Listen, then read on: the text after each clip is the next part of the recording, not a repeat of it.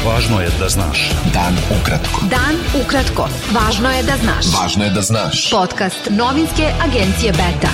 3. oktobra sa vama Darko Čačić.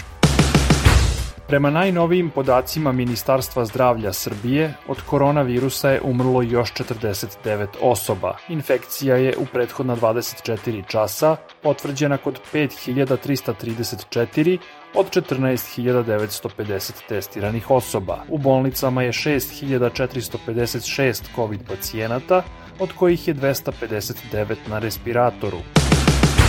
Na prelazima Jarinje i Brnjak na severu Kosova više nema pripadnika specijalnih snaga kosovske policije, ni barikada koje su postavili Srbi.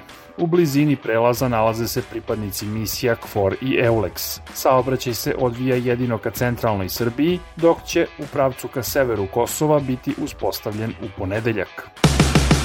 Predsednik Srbije Aleksandar Vučić izjavio je da je važno da budu ispitane tvrdnje prvooptuženog u slučaju Jovanjica Predraga Koluvije i dodao da će se uskoro znati puna istina. Koluvija je ove nedelje rekao da mu je iz kabineta Nebojše Stefanovića, bivšeg ministra policije, a sada odbrane, nuđena sloboda ako lažno optuži brata predsednika Srbije Andreja Vučića.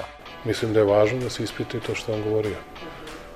Jer ako kažete da je policajac mu rekao to i to, taj policajac kaže nisam, i policajac ode na detektor laži i pokaže se da je Koluvija lagao, mi ćemo odmah da kažemo da je Koluvija lagao, utoliko lakše.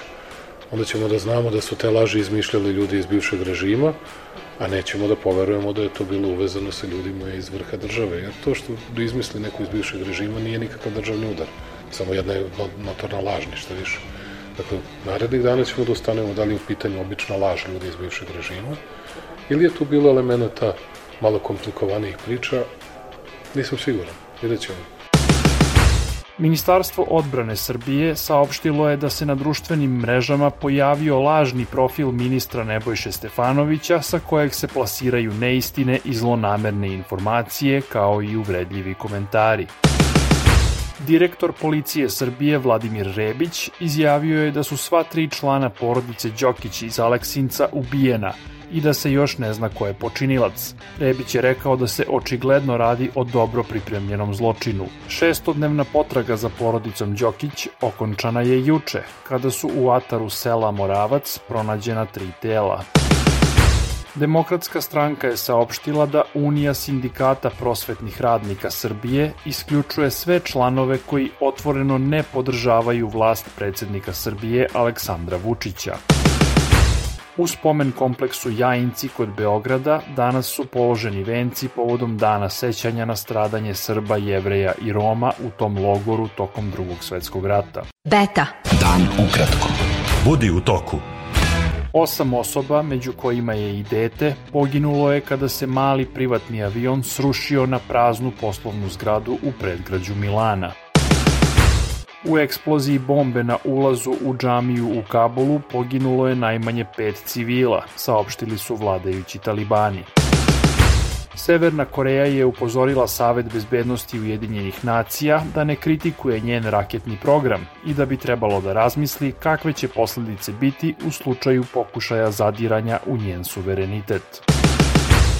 Nemačka kancelarka Angela Merkel pozvala je Nemce na 31. godišnjicu ujedinjenja zemlje da ostanu posvećeni demokratiji i dodala da moraju da se bore za nju. Odlazeća kancelarka je upozorila da ujedinjenje Nemačke nije gotov proces, navodeći da su mnogi građani bivše istočne Nemačke, poput nje, iskusili osjećaj da moraju stalno da dokazuju da su i oni deo države. Bivši francuski ministar i biznismen Bernard Tapie umro je u 79. godini. Tapie je bio vlasnik fudbalskog kluba Olimpik iz Marseja, a kratko se bavio i glumom. Bilo je to sve za danas. Sa vama je bio Darko Čačić, slušajte nas i sutra. Pratite nas na portalu beta.rs I društvenim mrežama. Važno je da znaš. Dan ukratko. Podcast novinske agencije Beta.